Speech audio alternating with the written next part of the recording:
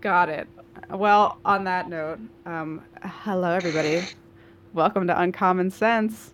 This is a podcast that is uncommon and makes sense. My name's Aimee, and I lost the same toe on each. No, wait, hold on. I lost the same toenail on each foot on two separate occasions. You know what I mean?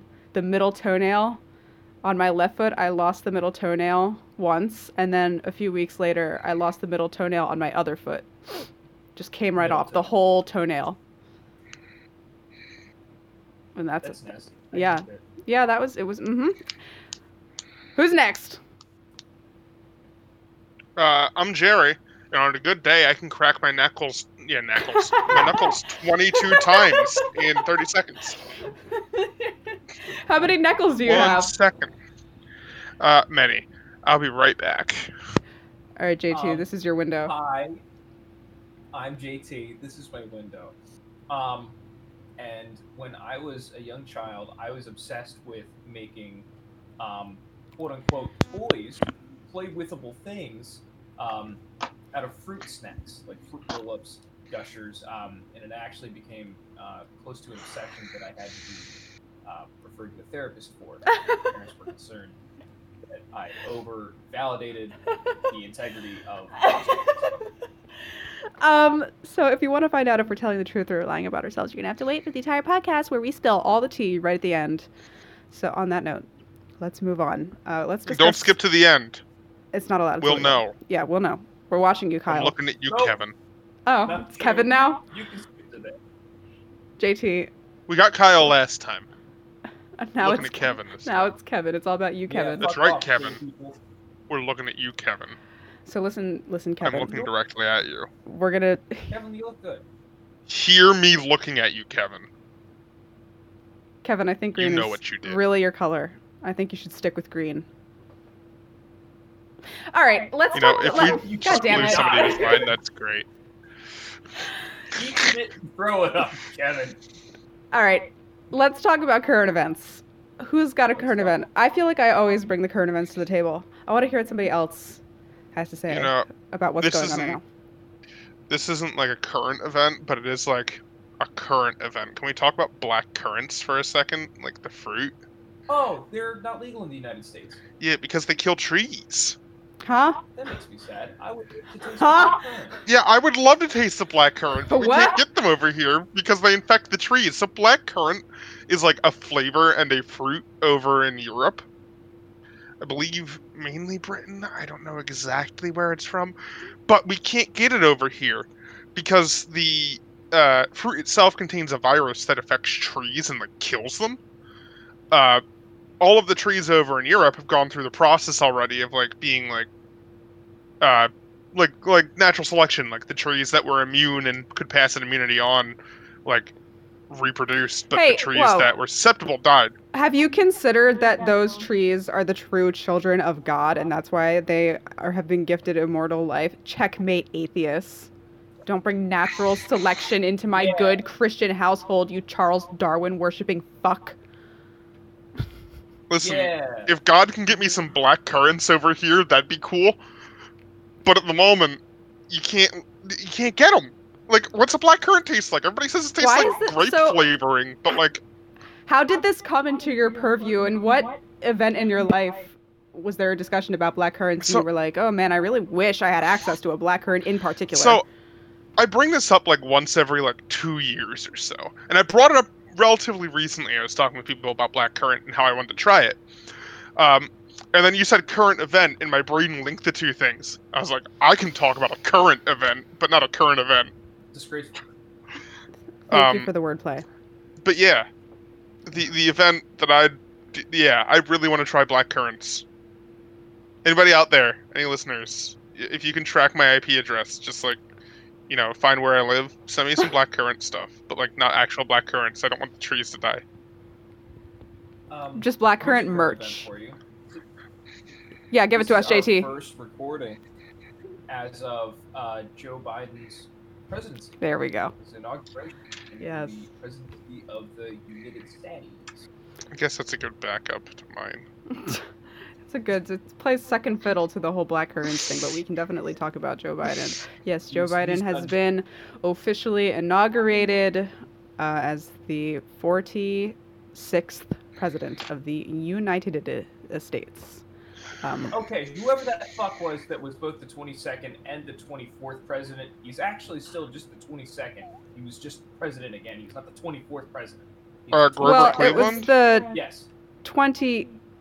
Yeah, that actually does get confusing. Let me tell you, I have had some serious compunctions about that in the past because when somebody asks me how many presidents were there, I don't know if I should include his second administration as a separate administration. Like, basically, I don't know if you're asking me how many presidential administrations there were or how many individuals have been president. So Grover Cleveland really did fuck us up there. He really did. And that will forever be his legacy. Fuck you, Grover Cleveland, you slut. Actually, Grover Cleveland is the only example in presidential history of an individual who has been president 2 terms non-consecutively, because I believe Benjamin Harrison was in between his 2 terms. That is the only time that has occurred. A lot of people have been discussing the possibility about Donald Trump running for a second term in 2024, and that's why a lot of people want him to be convicted in the upcoming Senate trial after his impeachment to ensure that will never happen again. And to be clear, if a president gets impeached, it doesn't always 100% of the time mean that they can never hold the presidential office ever again. It depends on what the conviction is about. Depends on, what the indictment is. But it's a possibility. So a lot of people are hoping that comes to fruition, but we need 17 Senate Republicans to agree to convict him. So who knows if that's going to happen. Anybody have any thoughts about that? It's very exciting. I was watching the inauguration as it was being live streamed on the internet. A lot of people in the QAnon variety were waiting and sitting on the edges of their seats, for the Capitol Police to storm Joe Biden and arrest him for the satanic child trafficking cabal that he spearheads. And ultimately that didn't happen. I've actually been watching a lot of QAnon coping and MAGA coping videos of them crying and wailing, and some people even are disillusioned with the movement to the extent that they're moving away from QAnon and realizing that it's bullshit. Few and far in between, but interesting development. I'm impressed minimally by anybody who took this long to realize that QAnon is so full of shit. But that's just my take, as the sheeple, as the sherpson that I am. Wake up, sheepsons. Yeah, I'm just gonna say this is the first time that I can remember that I want Trump to get the popular vote. What do you mean? Oh, yeah. Okay, I see what you did there. I don't get it. Explain it to me. Because if he gets the popular vote in the Senate, then oh, right. Yes, the Senate requires a 2/3 supermajority for it to happen. Obviously, we're assuming every senatorial Democrat will vote in favor of conviction. We're holding out for. I've been seeing a lot of people angry is a very blasé word to use. You could been seeing a lot of controversy surrounding senators and other congressional individuals, some House representatives being taken to task over supporting Donald Trump's attempts at insurrectionism, which we could have talked about weeks ago, but Josh Hawley, for example, Ted Cruz, a lot of people are advocating for their removal from Congress. Also, speaking of impeachment, here's another current event. Miss Representative from Georgia, Marjorie something Green, Sylvia something, I don't remember. Her first name's Marjorie, that's all I can remember. She has filed or drafted articles of impeachment against Joe Biden. Did y'all know that? No. On what grounds? I don't know. I'm not sure if that's been made public. It may have been. I'm trying to remember if I heard what the reasoning for that was. I think one of them has to do with the Hunter Biden thing and the financial collusion with Ukraine or some kind of bribery or some of that conspiratorial Hunter Biden laptop financially illicit dealings that were made with foreign powers. There might be something about election fraud in there, not entirely sure. But the man's been in office when the impeachment articles were announced as having been drafted. He had been in office for, I think, not even 2 full days. So, amazing. Oh my God. Amazing. Political climate is something. That's how you know you're in America. Yeah. I used to be a rather patriotic person back in the when I was in high school, and I still have like Reading. patriotic memorabilias and stuff from those days. I will say this may be a hot take. I don't know. I would say it's okay to identify as a patriotic individual at any point in time, as long as it doesn't cross over into nationalism territory. I want to push the idea that like patriotism is wanting what's best for your country, and then nationalism is thinking that your country is great no matter what it does, which shouldn't be the case. If your country is wrong and if it's bad and if it's not functioning well, that should be alarming to you. And if it's imperialist and it's hurting other people or hurting the people within its own domestic confines, that should be alarming to you. So I can love the promise of America, in a way, very abstractly and simply put, and I can very plainly hate everything that is going on right now. But on a more positive note, Joe Biden has signed a flurry of executive orders very analogously to the way that Trump had done when he first assumed office in 2016. And among these things, I think there were 17 executive orders. Last time I heard, there might be more now. And one of them was repealing the ban on transgender individuals from serving in the military. Another was extending the eviction. What's the word I'm looking for? Moratorium. Somebody help me out here. What's that word? Moratorium. It's moratorium, right? That's for the dead people, right? Y'all are like, I don't know. He extended. It's basically like eviction is illegal until that was a thing because of COVID, and now it's illegal to evict. So that whole rule has been extended. So now it is extended until March, I think. I think loan forgiveness has been extended for a while. So there's a lot of positive things that are happening. I've been seeing a lot of leftists that are pleasantly surprised by the proactivity that has been going on in the executive branch, which is good. A lot of people are still upset because we still have loans and we still have bad things. So it depends on at what pace you're expecting positive change to happen, but there are things happening. So on some level, we can be glad of that. I'm just happy Trump is gone. The air is cleaner, my skin is clear, my crops are watered, all that good stuff. So I think my penis grew a little bit. Yeah, absolutely. Probably not. Not because of that. No, all right. Well, anyway. I just really wanted to share. Well, any other current events, or shall we move on? Nah, man. I've already shared my current events. Or lack thereof.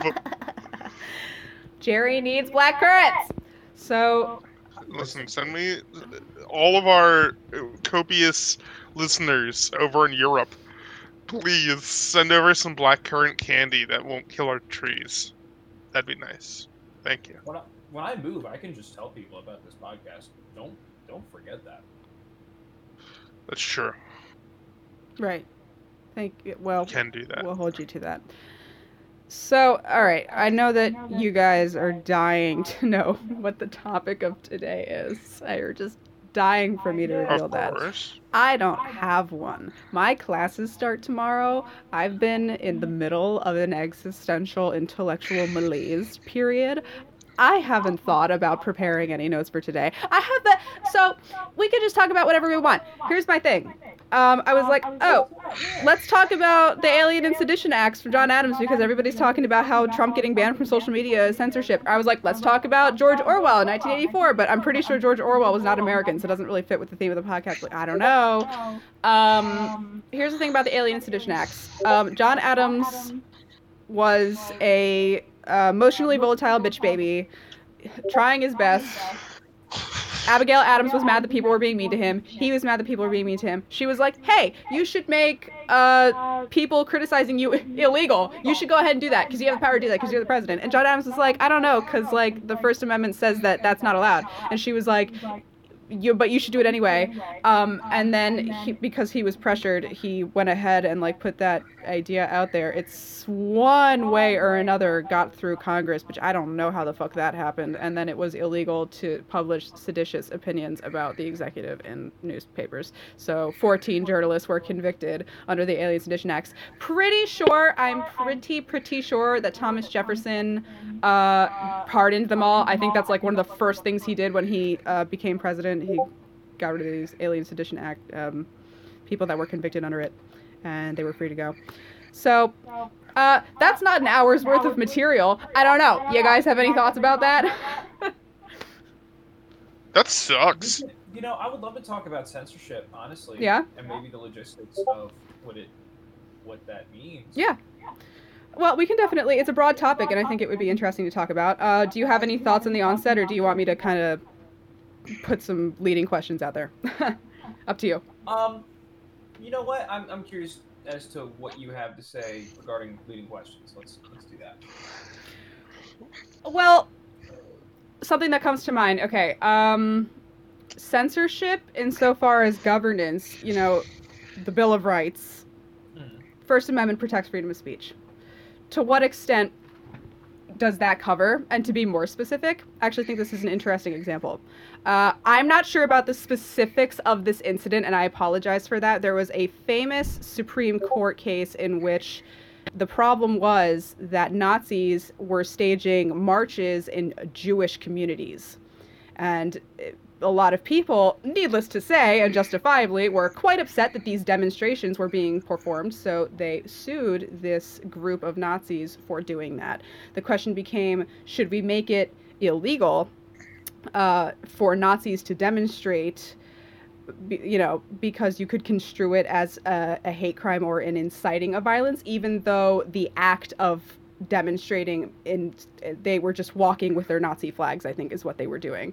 That in itself was not violent. Just walking with flags is not violent. The ideology could be construed as violent, and I think that was the crux of the argument. It got all the way up to the Supreme Court. I believe ultimately that the Nazi group won because the conclusion was that their free speech, that protection of the Constitution, their actions as demonstrators were protected by that stipulation in the Bill of Rights. So they were allowed to demonstrate as long as they weren't doing anything ostentatiously illegal, like physically attacking people. And that's why the Nazi flag was never made illegal, because people thought that flying symbols is also a part of the freedom of speech. So all that being with that context, if you guys have any thoughts about that, what is your opinion? Are those kinds of things protected by the Constitution, or are they not? Dre, if you have anything to say, you should go first. Yeah, I was gonna say, as much as I disagree with it, it is protected under the Constitution, playing devil's advocate, because they're expressing an opinion without directly causing violence, even if that opinion is absolute garbage. I feel like at that point, it's up to everybody else to exercise their freedom of speech to just call them assholes. Yeah, absolutely. And kind of ostracize them on a person-to-person basis. So the take is like, you're free to fly your bigoted hate symbols, but you're going to have to accept the fact that people will see you as a hateful bigot. Basically is what I'm getting. Okay, yes. JT, do you have any thoughts? I'm sure you do. Yeah, God, yeah. So I would tend to disagree with Jerry, and the way I would do that. Sorry, I got distracted there for a second. No problem. So I feel like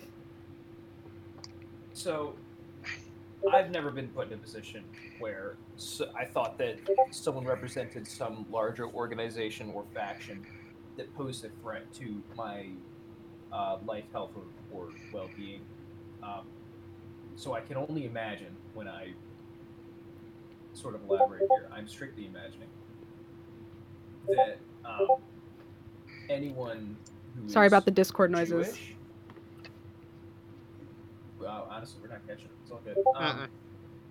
But maybe that's coming up for you. Anyways, anyone who's Jewish, or maybe not, or handicapped in any way, or maybe a gypsy, or anyone that is not a white man, I feel like would look at a swastika and feel threatened, because that is just what I imagine. If I saw someone represent a group that represented hate towards any of my people, I would feel physically threatened. I can only imagine that I would. And I don't think that anybody who does nothing wrong deserves to feel physically threatened by someone else's quote-unquote freedom to express themselves. You know, I don't think it should be illegal to feel that way, as, you know, maybe justifying as that may come off. It certainly isn't meant to be. But I wholly think it should be illegal to potentially incite that threat of violence. Because while whoever may be flying, you know, whatever swastika or Confederate flag, or that's not even a Confederate flag. It's Virginia something, whatever. We all know what I'm talking about. You know, any sort of.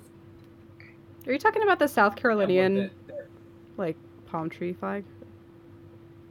No, I'm talking about the flag. The one with the X on it. Know colloquially as the Confederate flag, despite the fact that flag was not even used during the war. Okay, yeah. Sorry, go ahead. Okay. Yeah, I think that's wrong. However, if we want to argue that someone representing that symbol, or, you know, whatever have you, should be legal, okay, cool. But we need to acknowledge that there is a threat of violence there, and that threat of violence should be met with equal force. Okay. Understood. Without punishment of law. If that's the hand we want to play, then cool. But like, if there's someone who represents a group that you know means ill will to my people, parading about, I should have every right to put his teeth on the fucking concrete for displaying that so openly and putting me in that position, provoking that situation. Jerry, you look like you want to say something. Yeah, I'm playing devil's advocate here. I don't agree with the side of the argument I'm stating. I'm just putting it out there to absolutely see what it kicks up. How do you feel about the Catholic Church going around yelling at people of the LGBT community then? Are you talking about should specifically? That's fine. Are you talking about the Westboro Baptist Church? Just like at colleges and things. Oh, okay. Like, so just generally. People going around actively harassing people who they decided look to be LGBT. Yeah, definitely, like, being a jackass is not illegal and shouldn't be illegal, because you're starting on a slippery slope if you attempt to legislate people's minds and their verbal speech habitudes. Here's the thing about, if I may contribute my thoughts to the conversation, because this is something that I have thought about extensively. My mind has kind of changed on it recently. I used to be on the side of, like, as far as Nazi demonstrations, Nazi flags, Confederate flags go, it gets tricky. It gets very tricky when it comes to free speech, because you can construe it as inciting violence, which is expressly illegal. But then on the other hand, censorship does set precedents that can reflect poorly on society in general moving forward. You do not want to set any sort of precedent that can come back to bite any demographic with any demonstration that you can construe as, you know, politically charged. Sure. So here's the thing, though. That's just my preface here, because I have, you know, some wavering thoughts. When it comes to the whole how much in the vein of free speech is acceptable.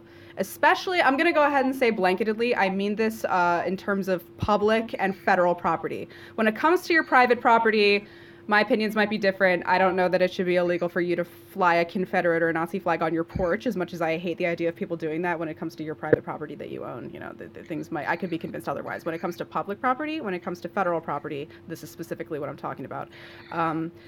These symbols are explicitly historically intolerant of specific groups of people. I don't want to hear the argument about what the Nazi symbol used to represent, about how it used to be religious and it used to be for peace. Everybody understands it colloquially to mean that it's anti-Semitic. We have the definition of the Nazi symbol has evolved irreparably. So let's just make that clear here.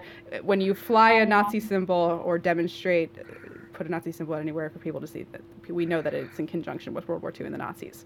So that is clearly an intolerant symbol. The Confederate flag, no matter what you think about the origins of the Civil War, it explicitly had to do with slavery. The Confederates fought on the side of that war to perpetuate the institution and the legality of slavery. So the Confederate flag stands for that. And it's, you know, there's kind of, I don't understand why anybody tries to argue that there has nothing to do with race or that it's not racist. It is explicitly racist, so there's no reason to fly or celebrate Confederate iconography without construing it that way or understanding that people at large will construe it that way. So, all that being said, what I'm getting at is these are intolerant symbols, and when it comes to the phenomena of tolerance and to what extents we take it, it's like the question becomes, how much do we tolerate intolerance? So this is a very famous kind of philosophical compunction that people juggle with. It's, if anybody's interested in reading the Wikipedia page on it, I believe you can look up the paradox of tolerance and you can read all about it. It describes the case in the sociological scenario in which when the principle of tolerance is extended unilaterally and envelops intolerant principles, the intolerance will win out and become the default, the sociological default, and will lead to oppression. So under that principle, intolerance in a legal setting or in a federal or a governmental setting should not be tolerated because it will inevitably lead to intolerance or oppression, you know, in the form of oppression. So when it comes to what constitutes intolerance, anything that condemns the existence of a demographic by virtue of religious practice, by virtue of nationality or skin color or ethnicity or anything like that, you know, I see a lot of people saying, who specifically conservatives, saying if the left or the liberals or the leftists or whoever are all about tolerance and inclusivity, and if that's their whole motif, why don't they tolerate the Proud Boys, or why don't they tolerate the conservative platform? Why don't they tolerate white supremacy, or why don't they tolerate this, that, or the other thing? That's because that's directly harmful. That's directly exclusive, especially towards people who are practicing or are existing in ways that are not harmful to other people. And that's the crucial difference, if that makes sense. Like, you can't, there is no way to rationalize not tolerating harmless attributes about a person or a demographic of people. So being black, nothing wrong with being black. Being a Nazi, there's something wrong with being a Nazi. Like, I want to make it very clear, you know, the differences here. Being a woman, nothing wrong with that. Being a transgender woman, nothing wrong with that. Being Jewish, nothing wrong with that. None of these things that I've listed are harmful to anybody. They are harmless things, harmless facets of a person's identity. Being a Confederate, being a proponent of slavery, being a white supremacist, being a Nazi, these practices, these attributes, or these affiliations and stances are directly harmful and exclusive towards other people. That's the difference. that is the stuff that cannot be tolerated. That is why I think, at the end of the day, demonstrations and symbology of these exclusive, bigoted movements and ideologies are unacceptable. And that's why they can be construed as inciting violence, and that is why they should not be legal. So that is my thank you for coming to my TED Talk. I think that's I've went at length enough about all that. Go ahead, Jerry. I have something I wanted to bring up on the topic while we're here. Is there this is going to be a silly question when I first ask it. Do you think there's a statute of limitation on these kind of things? Because I'm looking back into history and thinking about different things that the Catholic Church has done when it comes to intolerance in this world, going around literally killing anybody who wasn't Catholic, or at least torturing them and things like that. Is there an amount of time that has to pass before somebody who is intolerant is once again tolerated? Or how does that work? I think that's interesting. I think that's really interesting that you bring that up. And no, I don't think that's honestly silly at all. I think to a point, only because something like faith tends to be kind of a subjective thing. You can have someone who adheres very closely to Catholicism or whatever have you, but still not be a bigot, still not be someone who hates other people for the sake of it, seemingly. And you can't be a Nazi and not that. Part of a defining factor of being a Nazi is being bigoted, hateful towards most groups of people. Whereas something like Catholicism, being a part of the Catholic Church, so to speak, I don't think is innately hateful.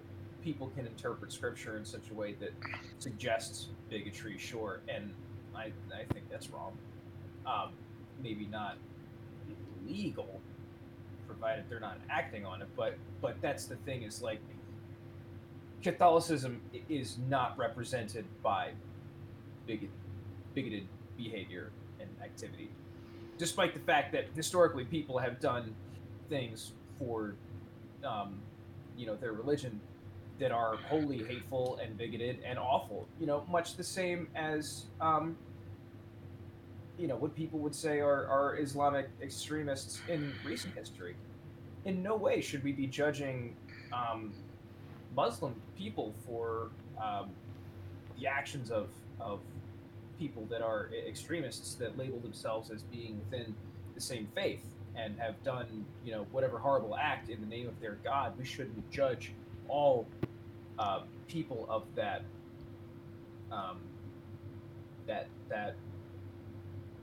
belief structure for the mistakes of extreme people. So I would say the same falls in the instance of Catholicism, despite the fact that historically the Catholic Church has done a bad thing. Yeah, I think the fulcrum here is that Catholicism is not unilaterally violent or bigoted. There's a lot of variables when you consider these different groups of people, but not Catholicism is a comparison or being compared to Nazism. Nazism is contingent upon bigoted principles such as anti-Semitism and eugenics and things like that. And it has been irreparably construed as such. There's no way to reform or to change the public perception of the history or the meaning of Nazism.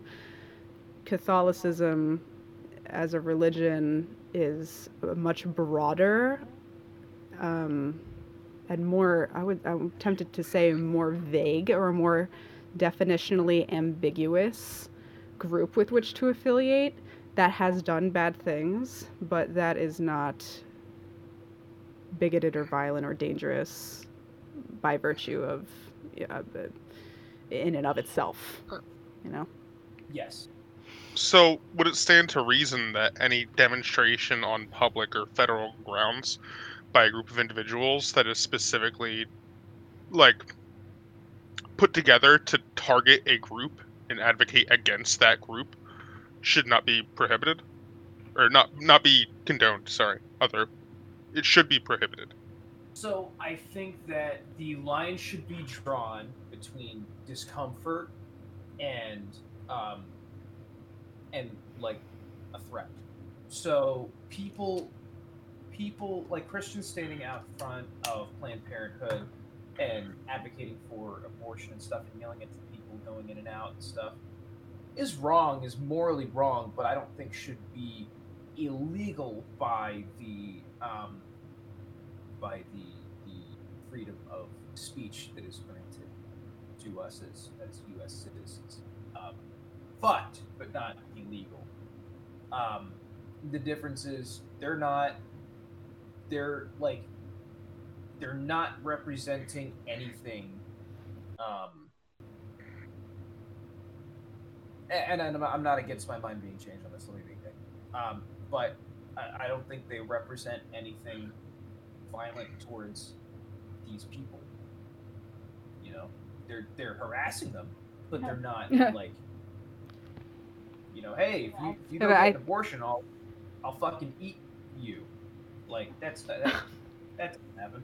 I don't think that's. I think this is basically you have to draw the line between being this is difficult to articulate because I think that represents how tricky this whole situation is. But there's an important line you need to draw between inciting violence or being ideologically charged in a dangerous way and just being a jackass, you know? Yeah, I feel like we're all on the same side of the fence on this, can I just say? Like, for the most part. Like, after the definition, like, I see where it's coming from here. Sure. Specifically after Aimee was, like, talking about tolerating intolerance and kind of elaborated on that. It's not something I thought about at length. Yeah. But now I am, and I'm sort of vocalizing the thoughts I'm having on it as it's going. Because, JT, you had talked about earlier that if you feel threatened by a group of people, like, speaking out against you, you should have the right to defend yourself. Yeah. Yeah. So if there's a bunch of people, like a large group of people harassing you over this one thing and you are alone and feel threatened, should you be able to defend yourself against that group of people? You know, it's an interesting conversation about the moment, like the temporal moment at which rhetoric turns to violence and at what point that's legally condemnable. I'm reminded of an incident back in I'm trying to think about, I wish I knew what exact year. Could have been 1800 on the dot. Not completely. No, it would have been later. No, it would have been later because it was after Alexander Hamilton had died. So Aaron Burr, we know, of course, most famously is the individual that murdered Alexander Hamilton in a duel, perhaps most famously. He was, just to lay a groundwork here, not the most politically virtuous individual, not that anybody to speak of is or was. Like, that's so vague. But Aaron Burr, throughout his political career, had a habit of being very wishy-washy, flip-floppy.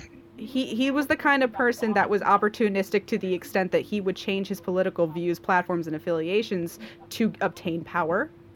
So just know that. So hot. And in a certain juncture in his political career, he was running in the same presidential race with Thomas Jefferson. And how this worked at the time was that the person that got the second most electoral votes would be the vice president. So obviously that's going to be flawed because, like, you don't want to end up being in the situation where two people that are diametrically opposed on a political level having to work together as president and vice president.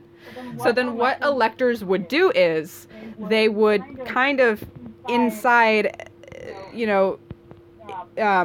internally decide who would be president and who would be vice president from the same party.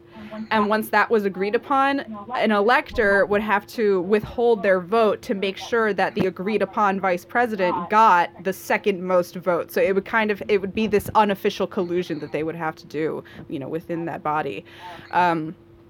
So obviously that's not going to always work. I mean, it was a bad system, and that's why it's different now. But at the time, Aaron Burr and Thomas Jefferson were running together as running partners and had agreed to themselves that Thomas Jefferson would become president and Aaron Burr agreed to be his vice president, so the electors would have to make that happen. The thing is that Aaron Burr had told Thomas Jefferson he was going to talk to the electors, I think from Rhode Island, and say, I'm going to get so-and-so to withhold their vote so that you get the most votes. So Thomas Jefferson said, okay. And then what happened was the person that was supposed to withhold their vote for Aaron Burr didn't do it. And Aaron Burr ended up with the same amount of votes as Thomas Jefferson. So they were completely in a dead tie.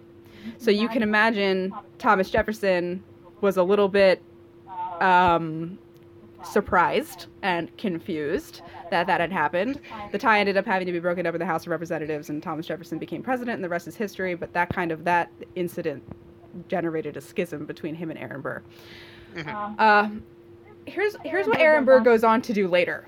He travels south, somewhere in the New Orleans area, and he meets up in a boat ride with somebody whose name escapes me at the moment. I'm having to remember this on the fly, so I don't have details prepared like I want to say.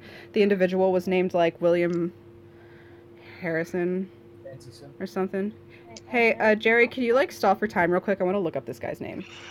Me? Stall for time? You think I'm good at doing something like that? Like drawing out the clock so that people don't notice that there's just this weird void where we're not talking about much. JT, what's your take on that? You think I'm any good at stalling for time? As far as my take, I really don't take much. All right, I found it. I got it. It's I believe the individual was named Jake Wilkinson. Basically, Aaron Burr. You fucker. So basically, Aaron Burr and Jake Wilkinson get in their boats and they meet up in the middle of the water, and they are trying to generate this plan to get enough people on their side to stage an insurrection and overthrow the American government and start their own country. So he did that. Aaron Burr did that, and they were writing letters back and forth, and they were trying to figure out how they were going to do this revolution and all that kind of stuff. You might be like, Aaron Burr, why? I'm like, I don't know exactly. He hated Thomas Jefferson. He hated what happened to him as vice president. I think he went a little bit crazy after he killed Alexander Hamilton. Wasn't the most popular political figure. I don't know. One thing leads to another, and a person tries to stage an insurrection. Here's the real gag, okay? Here's the real gag. Wilkinson, so papers end up on Thomas Jefferson's desk, completely exposing this plan, right? Guess who sent the papers? Go ahead and guess. Burr. Yeah, no. The guy who was talking with Burr. Okay, yeah, it was James Wilkinson. James Wilkinson sent those papers and completely exposed the whole thing and blew it up. Thomas Jefferson wanted to arrest the fuck out of Aaron Burr for doing this. I believe at the time the Chief Justice was John Marshall. I want to say that's who it was. See, now there's dead air because I'm having to look it up. This is why you come prepared with notes. Let's just go ahead and say that it was John Marshall. John Marshall did not like Thomas Jefferson, just as a little detail. Ultimately, his ruling was Aaron Burr was talking about staging an insurrection, but he didn't actually do anything. He didn't do anything, and it's not illegal to talk about insurrections. It's just illegal to actually physically attempt them. So Aaron Burr was not convicted for meeting up with James Wilkinson and talking about doing this thing. Ultimately, Aaron Burr, I think, went to go live in Europe and then kind of died in obscurity. So not the happiest ending for him. But I think this whole historical example fits in nicely to the conversation, and even specifically with current events about the insurrectionists that were in Washington, D.C. I mean, that's a little different because they were there physically attempting to stage a coup d'etat, whereas Aaron Burr only talked about it. But that's just an example, historically, of when an individual plans to incite violence, but ultimately doesn't, and in Aaron Burr's case, he didn't get convicted for it. So I just want to throw that I think that's an interesting story out there. Should he have been convicted? I don't know. Would he have been now? Depends, but like I think that maybe. I don't know. Does anybody have any thoughts? Anybody like, oh wow, that's interesting, Aimee. Thanks for bringing that anecdote to the table. That was definitely a good antidote. I'm not poisoned anymore. Yeah, thank you, Jerry. Good antidote. Good antidote. I think that Anecdote. Mm-hmm. Yeah. Same reasons that I think that representing a hateful group is bad. It's like we can very clearly see what's going on here. It's not like, oh well, you know, you were just saying that you hate Bill Clinton. You're not saying I'm gonna fucking kill Bill Clinton and then also make a plan to kill Bill Clinton. Like it's different, I feel like. Yeah, well, this kind of stuff is like why people have been getting in legal trouble over converging on the internet to discuss assassination plans for Mike Pence and Nancy Pelosi and other Democratic politicians. That's why Parler was removed from Amazon hosting services, Donald Trump getting removed from Twitter. That's kind of it all is in the same circle of causation here. So a lot of people disagree with it because I even heard that the leaders of Mexico and Germany have both publicly made it clear that they don't approve of Donald Trump getting removed from Twitter. As much as those countries dislike Donald Trump, they are afraid that that sort of, you could interpret it as an example of censorship, would extend eventually to them as well. So they're nervous about the precedent that it sets. I've even seen some liberals concerned about it as well. I think for the most part, the conclusion on the left side of the political spectrum is that Twitter is simply a company that violates the terms of service, or Jack Dorsey is within his right to remove anybody he wants from his platform regardless. But there have been conversations about, does it set a bad precedent? Should we be concerned? Should Donald Trump still have his Twitter account? Should Parler still be on whatever? It's all that kind of, where do you draw the line with, do people using their freedom, quote, freedom of speech to converge and commune on the basis of insurrectionism or violence, is that unilaterally acceptable? And does it only become unacceptable when it manifests in physical action? That's, a conversation that has been being had recently. I don't know if anybody want to share their thoughts on it, or if we feel like we've already covered that, but it's just, I think it's relevant, So, I feel like,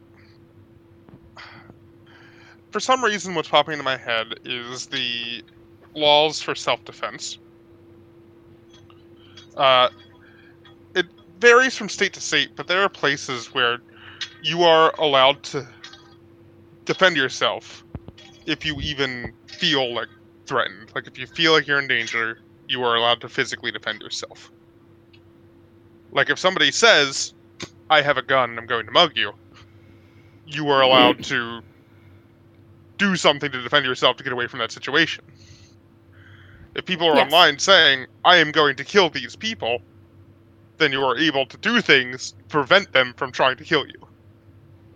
And in this case, that manifests as removing the platform they use to communicate, which overlaps into the truncation of free speech.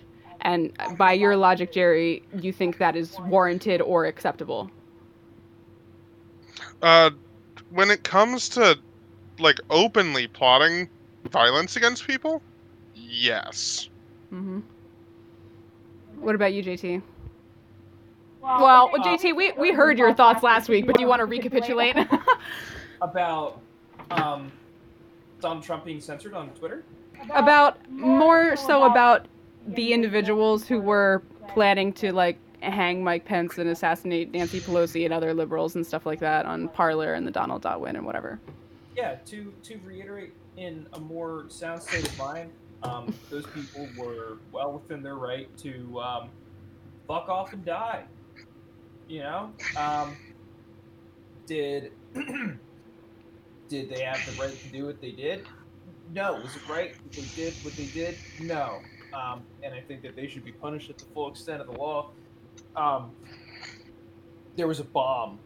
It's not like there were pipe bombs. We're gonna march down to the Capitol. We're gonna demand change. Yeah, when you vote with a bullet, you fucking no way, dude. Absolutely not. That's only the most unacceptable domestic thing that I've probably lived through. That isn't just a child outright walking into a school and laying waste. You know, what really gets me about the whole thing is that these people that are doing this, I guess this is kind of needless to say, but it boggles my mind. These people that are doing these things really think they're doing the right thing. Some people are just senselessly violent because they have that impulse and there's no real thought or philosophy behind it. But so many people think that this insurrection was a warranted, justified, and heroic revolution, and they're analogizing themselves with the founding fathers and Revolutionary War soldiers, and they do that sincerely. I mean, they think they're the next wave of intellectual pamphleteers and demagogues and soldiers who are bringing justice where it is sorely needed, and they truly, deeply believe that and hold that conviction within themselves. And they think that they're preventing the onset of Mad Max or the Hunger Games. I mean, I see more analogies to dystopian movies than anything. And I can't... And obviously, we, with our opinions, we think we're in the right. You know what I mean? I can't believe that there are so many people that esteem themselves as high-flying heroes in the name of God for justice and liberty for all that are doing these things, and now they're getting in trouble for it under the FBI. I don't know if you guys have seen the videos, but there's people getting arrested at airports and not being allowed to fly on planes because they've been branded by the FBI as domestic terrorists, and they posted their identities are being discovered because they're posting videos of themselves at the Capitol on social media and stuff like that. So they think they're right, you know what I mean? And it's how do you approach that? You know what I mean? They think that they're Winston in 1984 rebelling against the thought police. I don't know. I don't know how to break into that mentality. Yeah, so that's the thing is anyone who's ever quote unquote evil is either truly mentally unhinged, yeah, or just really thinks they're the good guy. Yeah. Your brain needs to be so deficient to ever truly justify doing absolute wrong to someone, I feel like anybody can only ever justify doing something. It's okay, well, this is beneficial. This will help someone, maybe strictly myself, and maybe we can call that evil, but I think that the people storming the Capitol were evil. I think a lot of that also came from a immense sense of misinformation. Yes. And just a total lack of perception. Yes. Yes. How unperceptive do you need to be to look at this big bag of flaming hot fucking Cheetos and say, oh, good God, he should have been the president. What a fucked election we had. Damn, our country has failed us. Time to go take back our country, using our country's rights to take back our country and steal the country from the country. Oh. Sack of shit. Fuck you. God damn it. It definitely becomes... All right. Here's what I think. It's really interesting. Mm-hmm. How many times have I said that? That the whole rhetoric and the major talking points on the side that we're discussing, and the side of the insurrectionists, the QAnon people, the Trump supporters, they, in their minds, are the ones that see through the veil. They see the truth, and they use facts and not feelings to, ascertain their affiliations and to logic their actions. And this rhetoric preys upon the minds of people that have the psychological complexes susceptible to perpetuating this messianic self-perception. Do all those words I just used make sense? I have so we were discussing my relative, what did we call him, R, in past episodes. I have a person in my life that has fallen into the Q cult. Bless you, Jerry. Yeah. Thank you.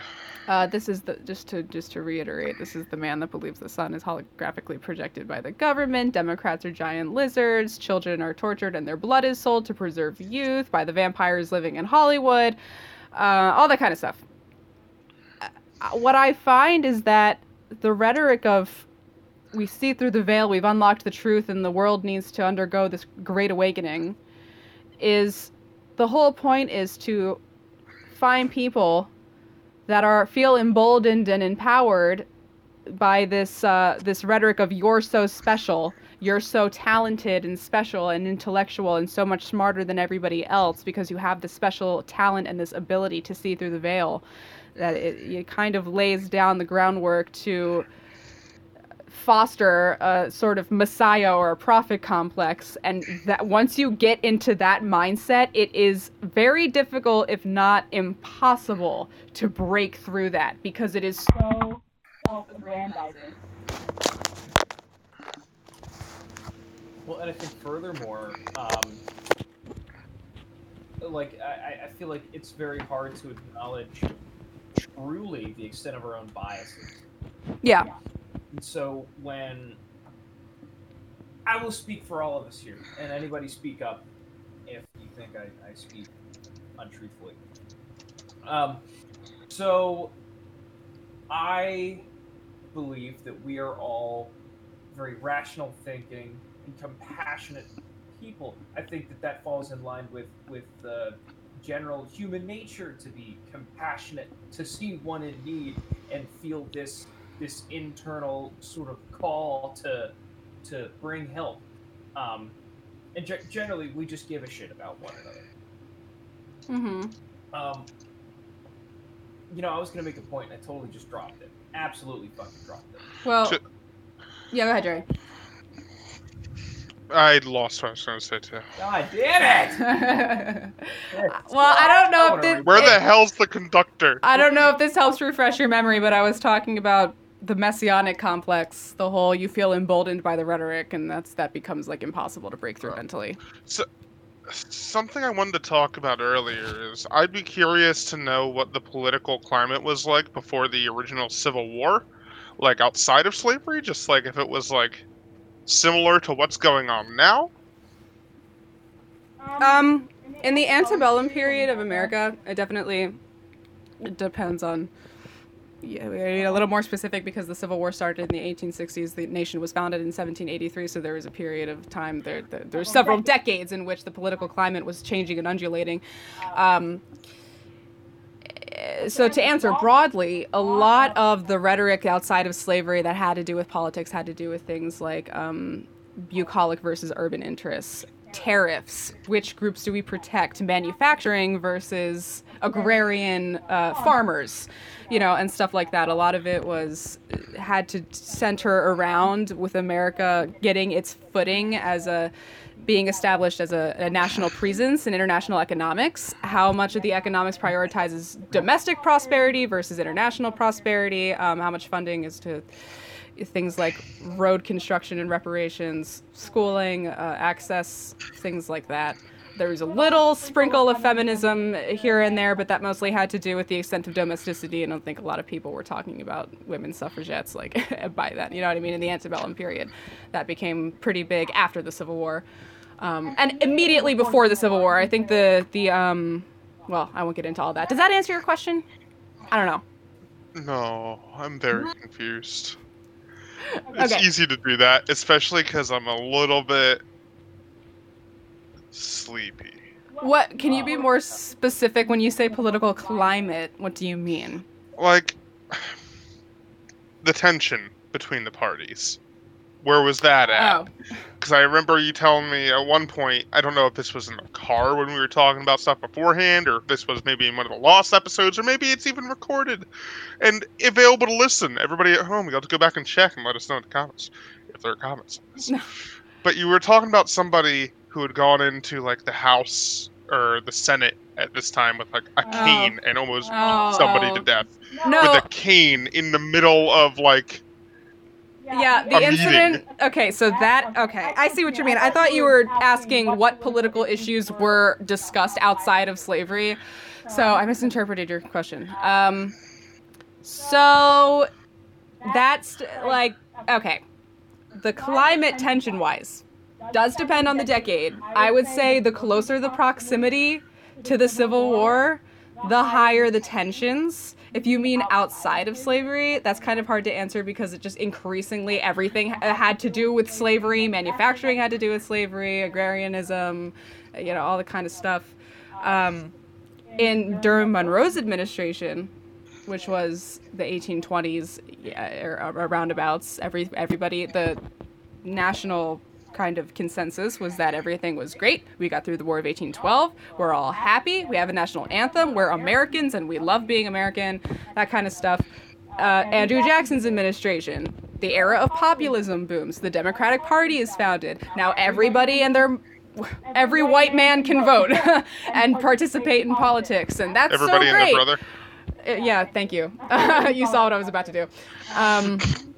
So then that you could construe as a sort of felicitous time in the political sphere where a lot of people were agreeing on things and getting engaged politically. Afterwards, we had the Panic of 1837, which was caused by an inflation crisis because Andrew Jackson didn't understand financial things. That was very bad. A lot of people were upset because they were losing their money and their property. There was the time that people, were having to move west and under the frontier. Just a lot of stuff was going on.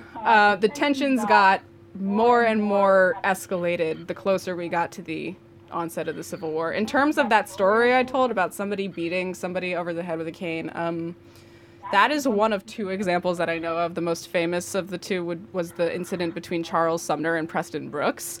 I believe Charles Sumner was a very ardent, very vocal, very transparent abolitionist, and he was very belligerent, and he was famous for being like very slavery is wrong, we gotta get rid of it, y'all are stupid who don't agree with me, fuck you.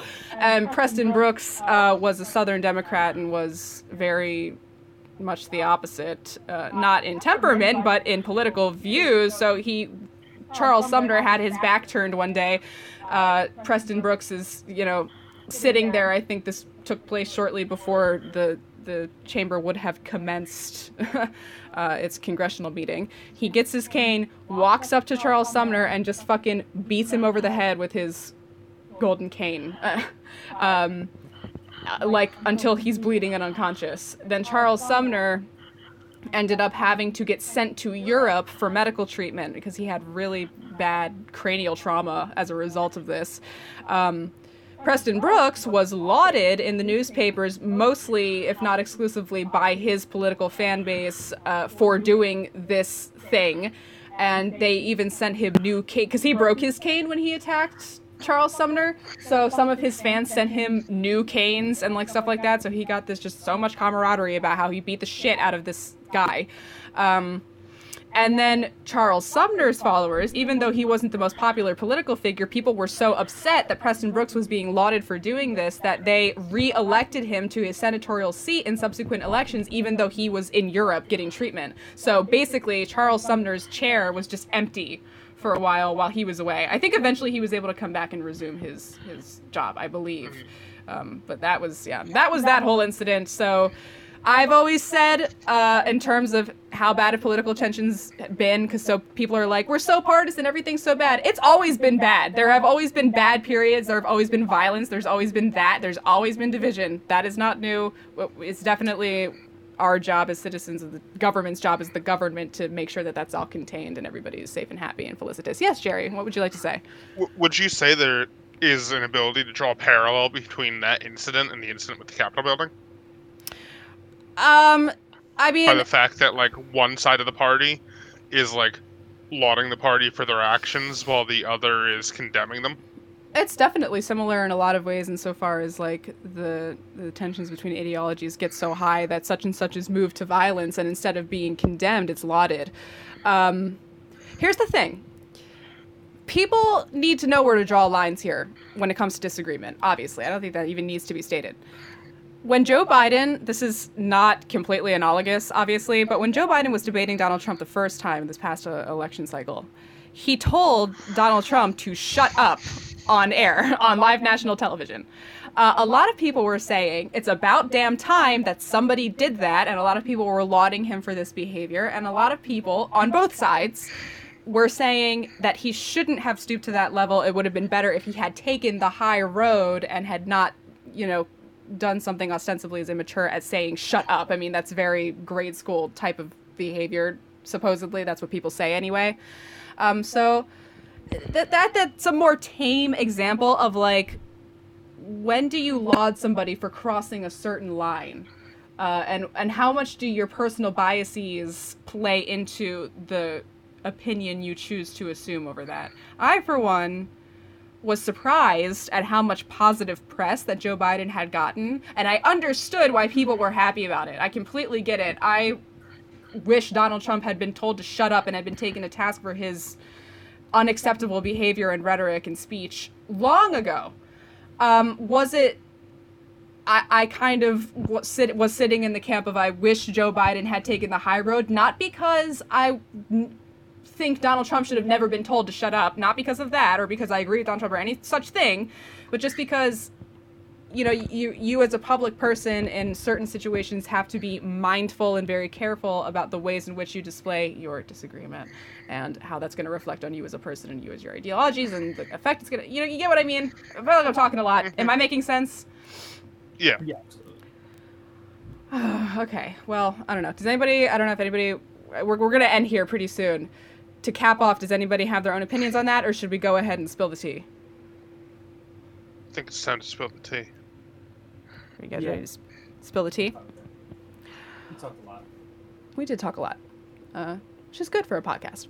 So, my thing was that I had the same toenail on both feet fall off on two separate occasions.